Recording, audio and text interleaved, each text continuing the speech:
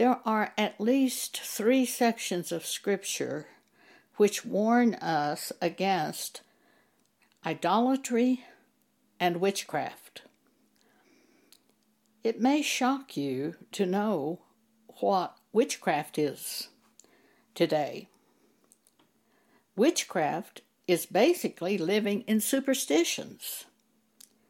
Do you have any superstitions that you live in? I have been to dinner with friends who click their glasses together before we eat. That's a superstition. What are they saying by doing this? Aren't they saying, oh, I wish you luck, or we wish you luck? I don't want to participate in that. The last time I was at a dinner with worldly friends, a couple of them from the Bridge Center,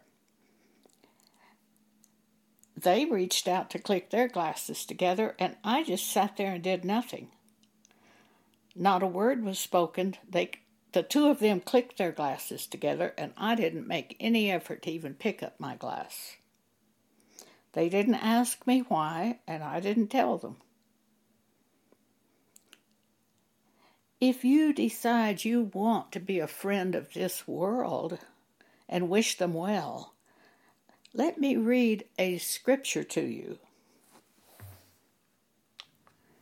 That scripture is 2 John, verse 8. Look to yourselves that we lose not those things which we have wrought, but that we receive a full reward. Whosoever transgresseth and abideth not in the doctrine of Christ hath not God. He that abideth in the doctrine of Christ, he hath both the Father and the Son. If there come any unto you, and bring not this doctrine, receive him not into your house, neither bid him Godspeed. For he that biddeth him Godspeed is partaker of his evil deeds. That's 2 John.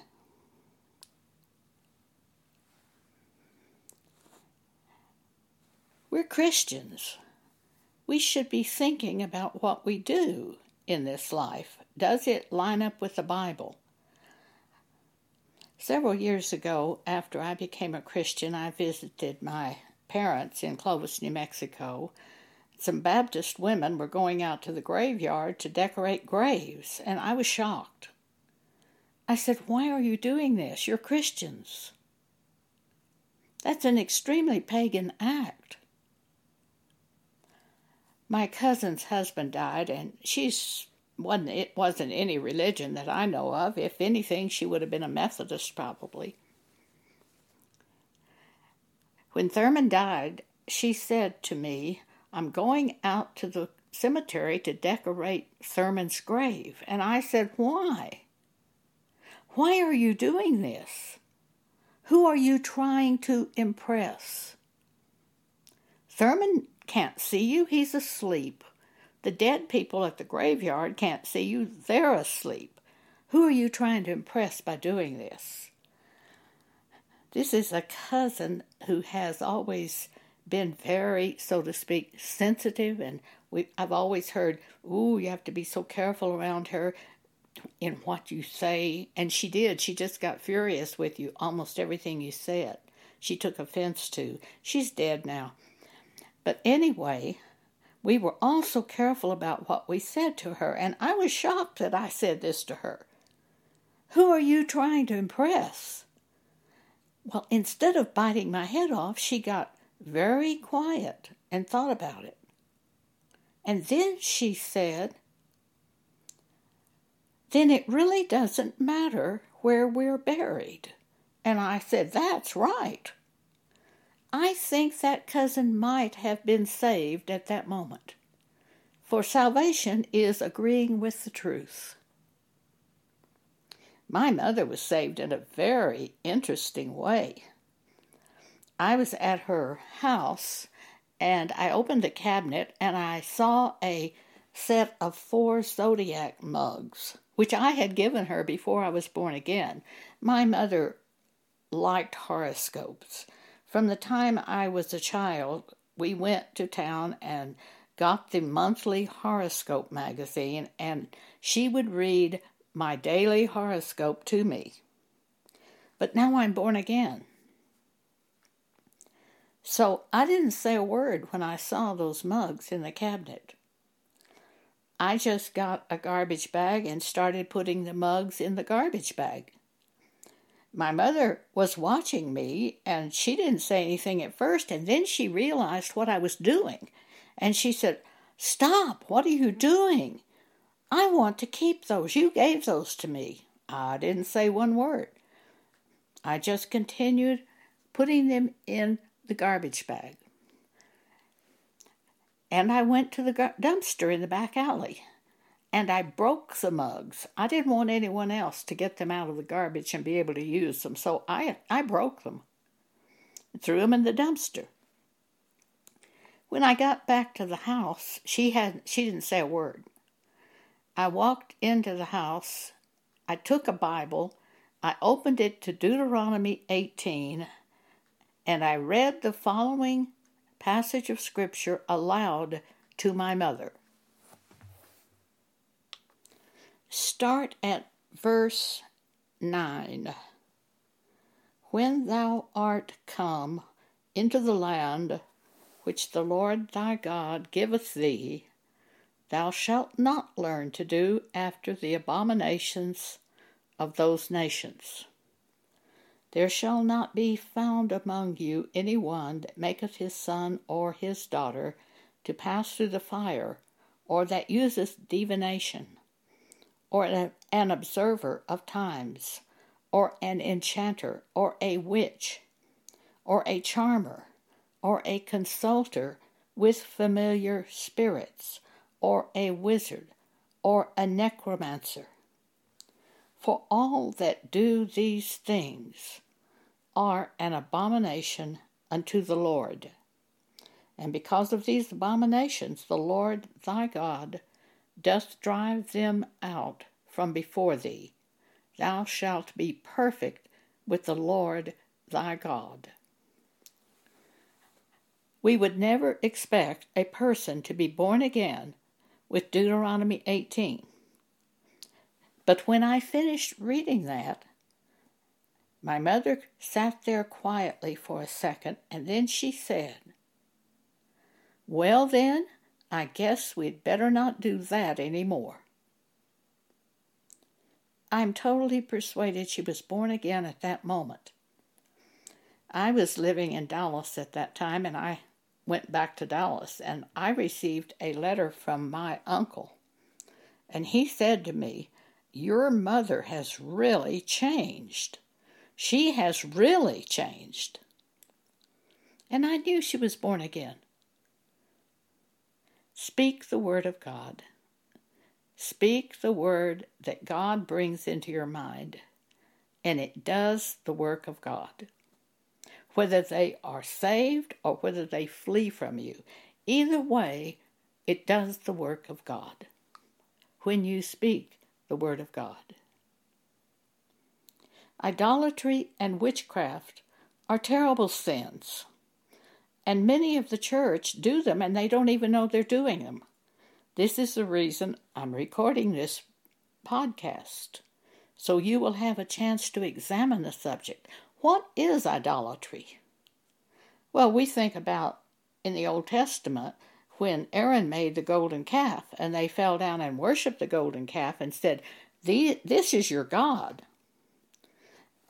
We have another example of Jeroboam. Oh, this is terrible. He made 2 golden calves and put up in front of the nation of Israel for them to go and worship in front of these golden calves. He did it because he didn't want the nation of Israel going to Jerusalem to worship, because it was a divided kingdom between Israel and Jerusalem and Judah, two the divided kingdom. And he was the king of Israel, and he was afraid if they went to Jerusalem to worship, that they would take sides with Jeroboam. I can't remember the name of the king of Judah at that time, but he was afraid they would take sides with the king of Judah, Rehoboam. He was afraid they would take sides with Rehoboam. And if they did that, he was afraid they would kill Jeroboam. Jeroboam was an exceedingly wicked king in the Old Testament. What he did is he set up 2 golden calves for them to worship in front of, instead of going into Jerusalem, because he was afraid. And the people of Israel went to worship in front of these 2 golden calves.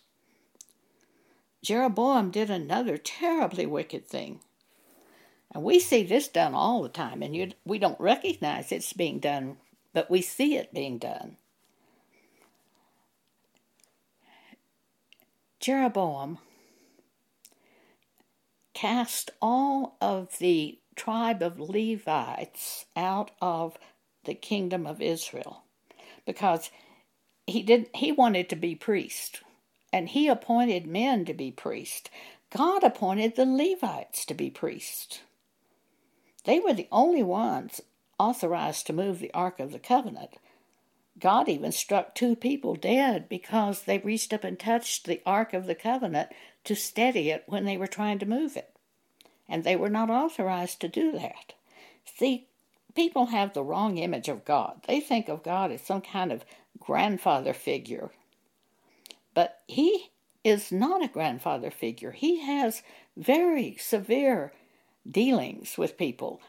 Even in the New Testament, Paul, in one passage in the New Testament, it's in 2 Corinthians chapter 5, he said we'll all have to stand before the judgment seat of Christ and answer for what we do on this earth, whether it be good or bad. Knowing the terror of the Lord, we persuade men. See, Paul had in himself an understanding of the terror of the Lord. I do too. But some of you have never heard of this before.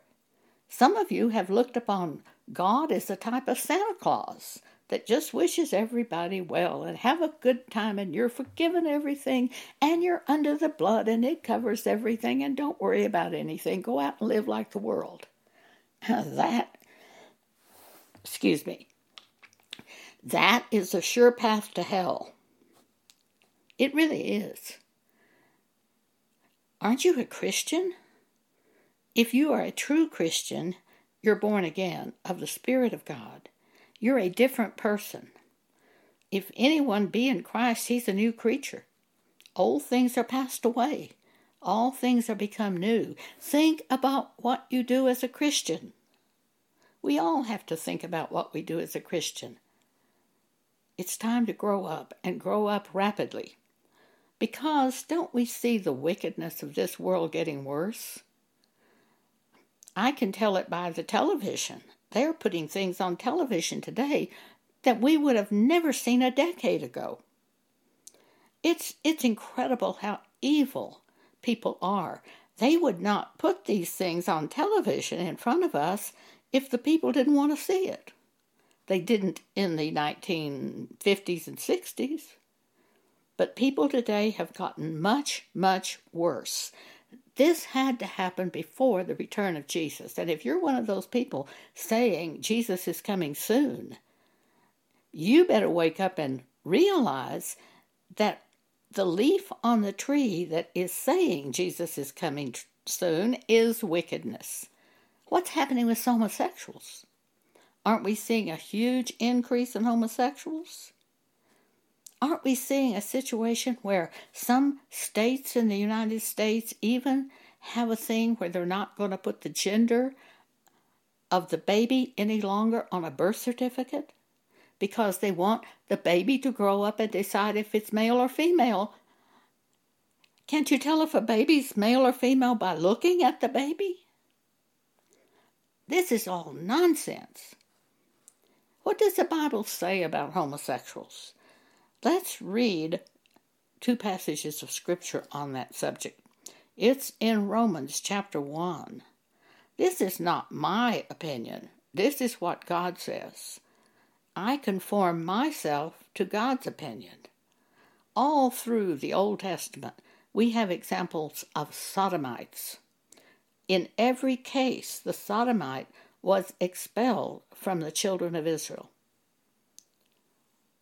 In every case, well, there were a few cases where the wicked kings let them stay, but the wicked kings were destroyed. But in all cases where there was good, the sodomites were forced to leave the nation of Israel in the Old Testament. There's not one time in the Old Testament where anything dealing with a sodomite is approved by God. Not once. The whole nation of Sodom and Gomorrah was destroyed. What does sodomite come from? The word sodomite. Sodom, sodomites. Sodom and Gomorrah. Genesis 19. It was destroyed. God sent 2 angels in there to destroy Sodom. And when those 2 angels arrived at Sodom, Lot took them into his house. And it says in Genesis 19 that they came out from every quarter of the city to have sex with those 2 angels. See, angels look just like people. Angels do not have wings. They look just exactly like you and me and the other people. Usually they're men when they come. And I don't know of any women angels, but they look like men. These 2 men came into Sodom for the very purpose of destroying the city. Genesis 19. Lot took them into his house, and these homosexuals came out from every quarter of the city. Every quarter, it said, of the city of Sodom. And they gathered at Lot's house, and they said, "Bring the 2 men out that came to see you, that we may know them, have sex with them." And Lot pleaded for them. Lot probably didn't realize at that time they were angels and had their own power to deal with those people from the city. He took them into his house and slammed the door shut so they would be safe. The men of Sodom said, "Well, we're going to do worse with you than we do with them." So they beat on the door to try to open it. The 2 angels went out, or at least the angel opened the door and caused every one of the men to go blind. Angels have great power. And the angel told Lot, said, escape from the wickedness of this city, lest you be consumed in it." And twice the angel told Lot, "Get away before you are consumed. You can be injured." So Lot kind of hesitated. And the angel grabbed his hand and the hand of his wife and pulled them out of the city. The wife looked back in longing toward the city. She was turned into a pillar of salt. The angel told Lot to flee to the mountain. Well, Lot, like some of us, thought he knew more than the angels knew. So he said, "Oh, no, please let me go to just this little city here, Zoar. Let me go there." So the angel said, "Well, I'll let you go there." And Lot started out there, but the eruption, the fire, the brimstone came upon Sodom. It was such a sight that it scared Lot, and he fled to the mountain just like the angel told him to do. See, we think we know so much, but really we don't know anything unless God shows us. I can't give you understanding. God is the only one who can open our eyes to see that we live in a very dangerous time. There's a lot of wickedness inside the church congregations.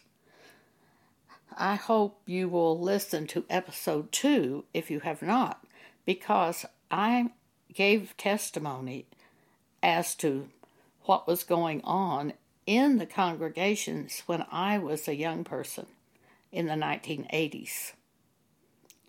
I was propositioned for sex more in the churches than I ever was in the world. I've had deacons in the Baptist church try to get me to have sex with them. I've had a deacon in the Baptist church try to get me to have sex with him, I should say. I got a Bible and read 1 Corinthians 6 to him, where it says, "Flee fornication. Every sin that a man doeth without the body is without the body, but fornication is a sin against your own body." And not only that, Paul says in 1 Corinthians 6, to the men, if you have sex with a harlot, with a prostitute, don't you know that you become one flesh with that prostitute? Flee fornication. I hope you will listen to episode number 2, because I give several examples that I've experienced with churches, with people in the singles class, with men in the singles class. It may open your eyes to the fact that you're not safe there. And a young person especially is not safe, because that young person thinks that minister is godly. We have lots of examples of ministers who have lost their church because they tried to have sex with teenagers. Oh, lots of Protestant examples on this. We think it's terrible that the Catholic priests do those abominations with children, and it is terrible. We've got the exact same thing happening in the Protestant churches in the sense of men propositioning women from the church for sex. That was in 1980, and I'm sure it's much worse today, because Paul said the time would get worse and worse, that the men would get worse and worse. Evil men and seducers shall wax worse and worse, deceiving and being deceived. I'm quoting from 2 Timothy chapter 3. Paul said there would be perilous times. He is talking about in the churches, because Paul said they would have a form of godliness, but deny the power thereof. They're going to deny the power of the Scriptures. From such, turn away. Don't let your children just wander into these churches thinking that it's going to be safe. This is a very serious matter. And again, I hope you will listen to episode 2, because I go into detail there on this subject. So my mother was born again at the time I spoke Deuteronomy 18 to her about the subject of witchcraft and idolatry. Well, witchcraft, really. Idolatry. What is idolatry? Because there are very serious penalties on idolatry. There's 3 areas of the Bible where it warns you about idolatry that I know of in the New Testament. 1 Corinthians 5 is one of them. Let's look at it. 1 Corinthians 5, verse 1. It is reported commonly that there is fornication among you, and such fornication as is not so much named among the Gentiles. Even in the world, this kind of fornication is not so much named, Paul is saying. That one should have his father's wife. Somebody was having sex with his father's wife. And ye are puffed up. In other words, you're puffed up saying, "Oh, that would never happen to me. That's terrible. How could he think of doing that?" Paul said, you're puffed up and have not rather mourned. This stuff is sad stuff. We should be mourning about the sins committed by Christians. And ye are puffed up and have not rather mourned, that he that hath done this deed might be taken away from among you. For I verily, as absent in body, but present in spirit, have judged already. You think we're not supposed to judge the church? That's ridiculous. We're supposed to judge the church when there's fornication and things going on in the church. We're supposed to judge it. Paul's going to explain that in this chapter of Scripture, 1 Corinthians 5. We don't judge the world, but we are supposed to deal with the church. For I verily, as absent in body but present in spirit, have judged already, concerning him that hath so done this deed. In the name of our Lord Jesus Christ, when ye are gathered together, and my spirit with the power of our Lord Jesus Christ, to deliver such a one unto Satan, for the destruction of the flesh, that the spirit may be saved in the day of the Lord. Really, the only way to save a person who says he's a Christian and is doing some of these things in secret, the only way to save him is put him out of the church. Why? Because he gets eaten up by the flesh is destroyed, but he has a chance of having the spirit saved in the day of the Lord. You will never be able to counsel such a man to come back to God. You will never be able to get them back to God through prayer and counseling. They tried that with Jimmy Swaggart, didn't they? Don't you remember that? Swaggart was committing sex with a prostitute. He got caught. And it was revealed to everyone. So he got on his television show with a very tearful pleading, I have sinned. And he was crying. That, by the way, you can see that telecast if you go to Jimmy Swaggart, if you can stand to see it. Just type in Jimmy Swaggart on your internet, and it will bring it up. His picture of him crying. I think the whole TV show where he cried is shown. So, what did the Assembly of God Church do with Jimmy Swaggart? He was Assembly of God. I happened to visit an Assembly of God Church meeting in Clovis, New Mexico at the time this was going on. The pastor brought up the name Jimmy Swaggart, and he said, we should pray for Brother Swaggart. And I was so shocked that he said that. I said he should be put out of the church. I didn't say it very loudly, but the woman in front of me must have heard me because she turned around and glared at me. I never went back to that church meeting. He should be put out of the church. What am I quoting? I'm quoting 1 Corinthians 5, which is what Paul says. Well, it turned out that 2 or 3 years later, Swaggart was caught with another prostitute. The Assembly of God's way of dealing with Swaggart was to counsel him and pray for him. So then he was caught with another prostitute, and then he said, according to Wikipedia, Swaggart said, it's flat out none of your business. The Lord has told me it's flat out none of your business. When you are in the church, you are everybody's business.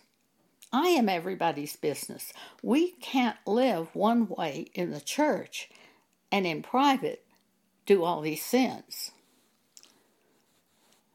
It's damning.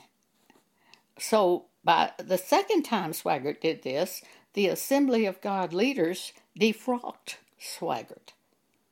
He didn't care. He has his own TV show and he can do what he wants to on this earth, unless his flesh gets destroyed. I have one case where our Bible teacher at the church I was attending was committing fornication in private. I heard about his girlfriend. I couldn't believe it. None of us knew he had a girlfriend. I did know he had been going to the bars.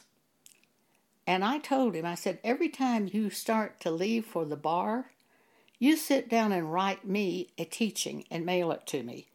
He did that for about 5 days. Then he quit. Because he said when he wrote those teachings and sent them to me, he began not wanting to go to the bars. So he quit sending me the teachings.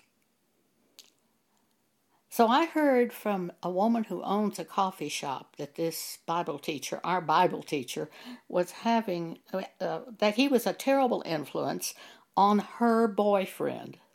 I mean, this is our Bible teacher who's a terrible influence on a secular woman's boyfriend. This is awful. And then she mentioned this Bible teacher's girlfriend. I went to him and I said, I have heard about your girlfriend. Is it true that you have a girlfriend? Yes. He just beat around the bush. And finally I said to him, are you having sexual intercourse with this woman? And he said, of course. There was no shame in him. He didn't care. He's our Bible teacher at our church that I was attending at that time. I said, oh my goodness. You know the Bible as well as I do. I can't have anything else to do with you. He said, yeah, that's right. He didn't care. That was the Bible teacher of our singles class at Word of Faith that I was attending at that time. I tell you, this is going on. Years later, I talked with him by phone, and he told me that fornication was no longer a problem. His flesh had been eaten up. Doesn't that sound a lot like this scripture? Paul said to deliver such a one unto Satan for the destruction of the flesh, that the spirit may be saved in the day of the Lord Jesus. And I hope that happens to him, that the spirit is saved in the day of the Lord Jesus. Paul said to the church, your glorying is not good. Know ye not that a little leaven leaveneth the whole lump? Purge out therefore the old leaven, that you may be a new lump, that ye may be a new lump as ye are unleavened. For even Christ our Passover is sacrificed for us. Therefore, let us keep the feast not with old leaven, neither with leaven of malice and wickedness, but with the unleavened bread of sincerity and truth. Now, I had no power to put this man out of the church, for if I had, I would have done it. But I did have power to put him away from me. And I did that. I said, I can't attend church with you. I can't go to your Bible class. I can't keep company with you in any way. And you know the Bible as well as I do. And he said, yeah, that's right. So I put him away from me, and I ended up leaving that church for another reason, but I never went back to his class, to the singles class, which he was teaching. Paul said in verse 9 of 1 Corinthians 5, I wrote unto you in an epistle not to keep company with fornicators, yet not altogether with the fornicators of this world, or with the covetous, or with extortioners, or with idolaters, for then ye must needs go out of the world. Verse 11, but now I have written unto you not to keep company, if any man that is called a brother be a fornicator, or covetous, or an idolater, or a railer, which is vehemently bitter against someone, or a drunkard, or an extortioner, for with such a one know not to eat. Paul said, what business do I have to judge the world, but I do judge the ones within the church. So he says in verse 13, therefore put away from among yourselves that wicked person. It is a wicked person. Why? Because they have supposedly been saved by the blood of Christ. And they're out there doing these things? That's very wicked. That's really more wicked than the world, because the world may not know some of these things. The world, like on homosexuals, which we're going to look at the passage of Scripture, the world on homosexuals, they don't know any better usually. We who are the church do know better. We know the scriptures. Romans chapter 1. Let's turn to Romans 1 and read that. Romans chapter 1 verse 26. For this cause God gave them up unto vile affections. For even their women did change the natural use unto that which is against nature.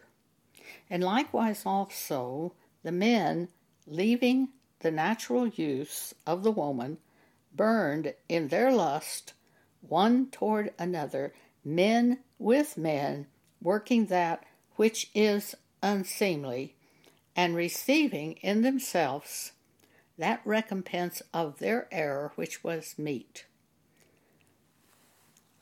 That is Romans chapter 1. Vile affections. A woman asked me once what I thought about homosexuals. And I told her, I said, well, it's a sin. And I read this passage of scripture to her in Romans chapter 1. And she said to me, but on the talk shows, they often say they were born that way. I really didn't have an answer for her, but God later gave me an answer. From Mark chapter 10. It is really very simple. It's in verse 6. From the beginning of the creation, God made them male and female. He did not make them male, female, homosexuals, and lesbians. They were not born homosexual and lesbian. They're born either male or female. They are turned over to a reprobate mind by God because they didn't keep God in their thinking. I really think some of these homosexuals and lesbians had some bad experiences with the opposite sex, and it was just easier for them to go this way. But either way, you're not going to inherit the kingdom of God as a homosexual or lesbian. It's not going to happen. But you can be saved. If you see it as a sin and agree with God that it is a sin, and you repent, you can be saved. But you cannot continue in being a homosexual or lesbian and be saved. You turn from your sins when you see they are sins. Well, I've just read the Bible to you, which is the inspired Word of God. Hopefully you believe the Bible is the Word of God, because it is the inspired Word of God. And let's read that passage of Scripture, 2 Timothy chapter 3. Turn to that. 2 Timothy chapter 3, verse 16 and 17. All Scripture is given by inspiration of God, and is profitable for doctrine, for reproof, for correction, for instruction in righteousness, that the man of God may be perfect, thoroughly furnished unto all good works. 2 Timothy chapter 3 is where Paul talks about how much worse it will get in the churches in the last days. And he is talking about the churches in this passage of Scripture. And that is, I can prove to you, because in verse 5, he says they will have a form of godliness. What's a form of godliness? They say Jesus is Lord. They say they're a Christian. They're not born of the Spirit of God. And they're doing all these things in private. And Paul said it would get worse and worse. We'll read it. Start at verse 1. Paul says, "This know also, that in the last days perilous times shall come." And we look at the world today in the United States, and we don't see any armies going to Europe to fight battles or going to Vietnam or going to foreign countries, do we? We don't see anything like that. So a lot of people think, well, everything's great. We live in a time of peace. I'm telling you, the homosexuals have never had it this good. In 1960, when I was born again, I was born again in 75, but in 1960, when I moved to Dallas, I heard from a church member that homosexuality was a sin. I was at that time attending a Methodist church, but somebody mentioned it, and I know it was a sin.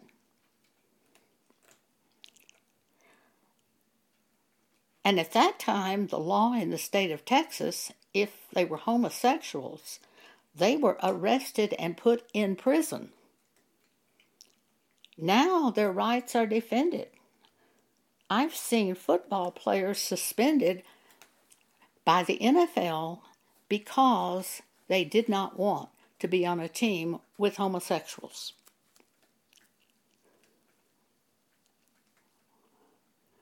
I've seen people rise up in businesses and threaten the workers. The Army itself has a don't ask, don't tell policy, or at least they used to. It may be open today there, but I've never seen a time with homosexuality flourishing like it is today in the United States. 1 Thessalonians chapter 5 says, "When they shall say peace and safety, sudden destruction cometh upon them, as travail upon a woman with child, and they shall not escape." Aren't we there? We certainly are in the United States. Don't you see the sin increasing in front of us from decade to decade? To me, it's terrifying. When I see someone is getting married, it's very difficult to rejoice until you find out whether or not they've been sleeping already, having sex with that other person. Well, Paul says, again back to 2 Timothy chapter 3, "This know also, that in the last days perilous times shall come. For men shall be lovers of their own selves, covetous, boasters, proud, blasphemers, disobedient to parents, unthankful, unholy, without natural affection," homosexual, lesbians, "truce breakers, false accusers, incontinent," they can't control themselves, "fierce, despisers of those that are good, traitors, heady, high-minded, lovers of pleasure more than lovers of God, having a form of godliness, but denying the power thereof, from such turn away." We had a person in our own church group who was like a daughter to me. She railed out against me without cause, really. I had noticed for several months before this happened, when I would talk to her on the phone and talk about a scripture, she just went dead. Just totally dead. And then when I mentioned a TV show or a movie, she came to life. She loved it so much. She was so swept away with the television and dead to the Bible. She became dead to the Bible. She wasn't dead in the beginning to the Bible. She became dead to the Bible. She was turned over by God to a reprobate mind. And that's in Romans 1. But she didn't start that way. having a form of godliness, but denying the power thereof. From such turn away. They deny the power of the Scriptures. They don't do the Scriptures. For if they did the Scriptures, they wouldn't do what they're doing.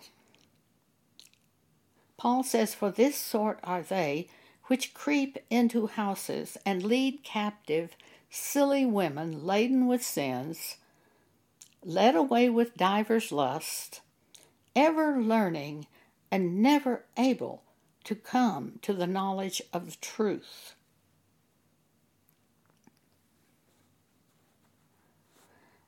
Paul went on to say, "Evil men and seducers shall wax worse and worse, deceiving and being deceived." And that's in the churches.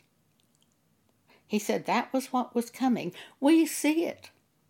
We see it right now. I don't know what it's like in the foreign countries. I don't travel anymore. But I know what it's like in the United States, because they could never show this stuff on television. In the commercials, you see it so much in the commercials. They could never have shown that 30 or 40 years ago. It couldn't have been done. Why? People would not have put up with it.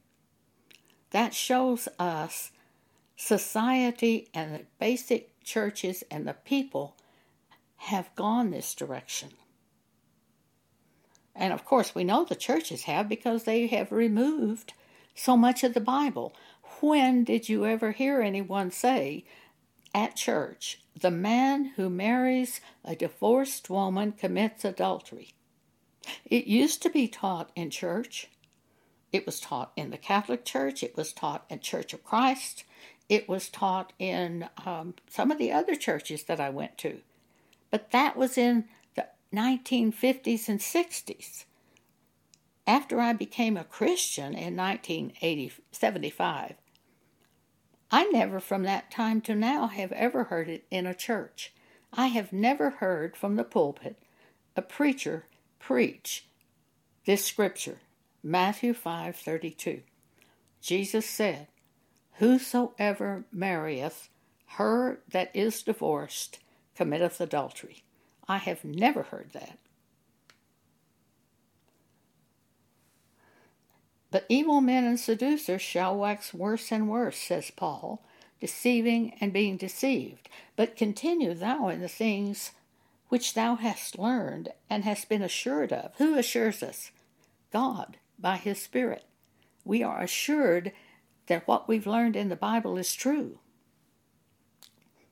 "And that from a child thou hast known the Holy Scriptures, which are able to make thee wise unto salvation through faith which is in Christ Jesus." All Scripture is given by inspiration of God and is profitable for doctrine, for reproof, for correction, for instruction in righteousness, that the man of God may be perfect, thoroughly furnished unto all good works. Prove all of your doctrines by the Bible. Now, I've spoken quite a while here to you, and I still haven't brought you up to date on idolatry. What is idolatry anyway? In the two other sections of Scripture where Paul talks about it, one of them is in Galatians chapter 6, and the other is in Galatians chapter 5, and the other is in 1 Corinthians chapter 6. Let's look at those two passages of Scripture before we close. Start with 1 Corinthians chapter 6. Start at verse 9. "Know ye not that the unrighteous shall not inherit the kingdom of God? Be not deceived. Neither fornicators, nor idolaters, nor adulterers, nor effeminate." What's effeminate? It's got to be homosexuals. "Nor abusers of themselves with mankind, nor thieves, nor covetous, nor drunkards, nor revilers, nor extortioners shall inherit the kingdom of God. And such were some of you, but ye are washed, ye are sanctified, but ye are justified in the name of the Lord Jesus and by the Spirit of our God. What did Jesus say to the woman taken in adultery? In John chapter 8, what did Jesus say to her? Go and sin no more. We've been forgiven these things, but we can't continue in these sins. If we're truly forgiven, do any of us really want to continue in these sins that we did before we were born again? I sure don't, and I hope you don't. Now let's go to the other passage of Scripture where Paul speaks of idolatry. He's already told us if anyone who is a brother is an idolater, put him out of the church. But what is idolatry? Well, let's look at the one other passage of Scripture before I explain the subject of idolatry. Galatians chapter 5, it starts at verse 19. Now the works of the flesh are manifest, which are these: adultery, fornication, uncleanness, lasciviousness, idolatry, witchcraft. Idolatry and witchcraft. Witchcraft is living in superstitions. Idolatry, witchcraft, hatred, variance. Variance means to argue with people, to debate with people, to vary against them. Emulations, wrath, strife, seditions, heresies, envyings, murders, drunkenness, revilings, and such like.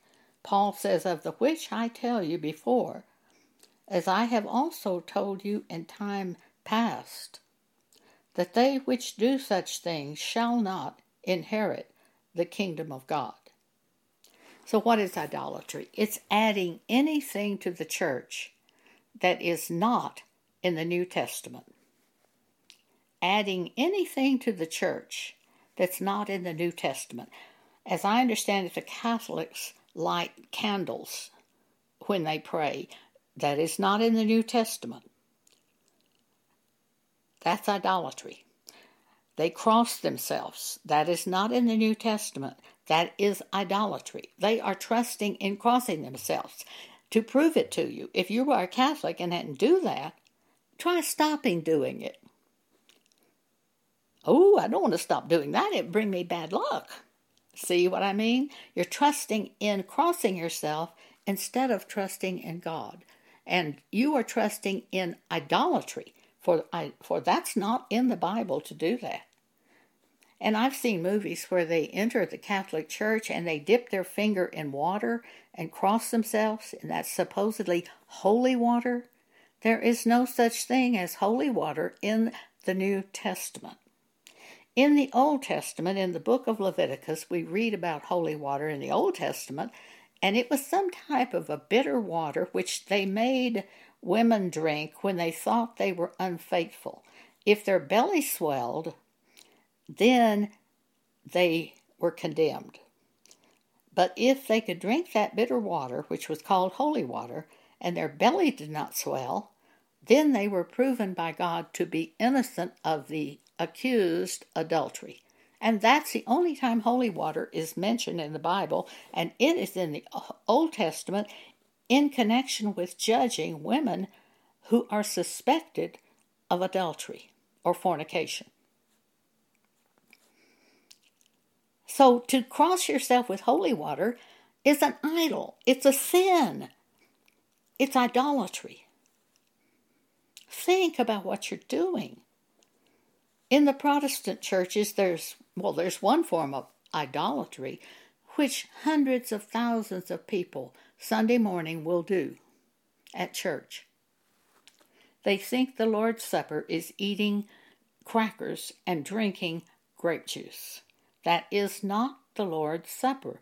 The Lord's Supper is the Word of God. It's how you eat and drink the Word of God, applying it to your life. When I was a very young child, I would go visit my aunt, And she was a Church of Christ member, and I truly believe she was born again. She was a Church of Christ member, and I would sit there with her, and someone must have explained to me that I couldn't eat that cracker and drink that grape juice when they passed it down the aisle, because I didn't try to do it. And I know someone has said I couldn't do it. Later, before I was born again, I was baptized in the Church of Christ when I was 15. I was not born again until I was 37. But I was baptized in the Church of Christ because I didn't want to go to hell. And I thought they were saying, if you come forth and be baptized, you won't go to hell. So I did. I went forth and was baptized. But I didn't have the Spirit of God. I wasn't convicted of sin until I was 38. When God said to me, Joan, you know those sins you have been making these mistakes you've been making all these years? Those weren't mistakes, those were sins. And I went, sins? I thought they were mistakes. And I was born again. There are lots of people in churches in the first place who are not born again of the Spirit of God. I was one of them. But I would have told you I was a Christian. In all those years between the age of 15 and the age of 38, if you had asked me, I would have said, I'm a Christian. I told my best friend that. She was raised Baptist, and she later became Catholic when she was a Fulbright scholar in Italy. And she became Catholic because she wanted to marry a Catholic man. So that she couldn't marry him unless she became Catholic. So she went through all the stuff that they go through to be a Catholic, and she became a Catholic. But then by the time I met her, she was married, and they attended a non-denominational church in Dallas.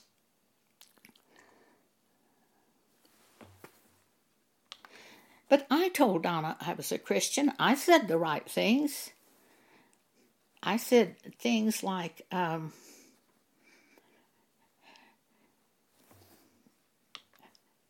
love the Lord thy God with all thy heart, with all thy soul, with all thy strength, with all thy mind. I said those things. I sounded like a Christian. But Donna had begun to suspect I wasn't a Christian. I was recovering from an operation, and I was staying at the home of Donna and Hal at the time. That God spoke to me and said to me, Joan, you know those mistakes you've been making all these years? Those weren't mistakes. Those were sins. I was changed that moment. The next morning I was leaving her house to go to work. And I said to her as I walked past her, Donna, I don't think I've been a Christian until now. She said, wait, Joni, what did you just say? Come back here. And I said, well, I don't think I've been a Christian until now. I thought I was a Christian, but I don't think I've been a Christian till now. And she began crying. It was very obvious that I had been changed. That's what being born again is. It's being changed. I have shared with you some really serious scriptures on this subject of idolatry.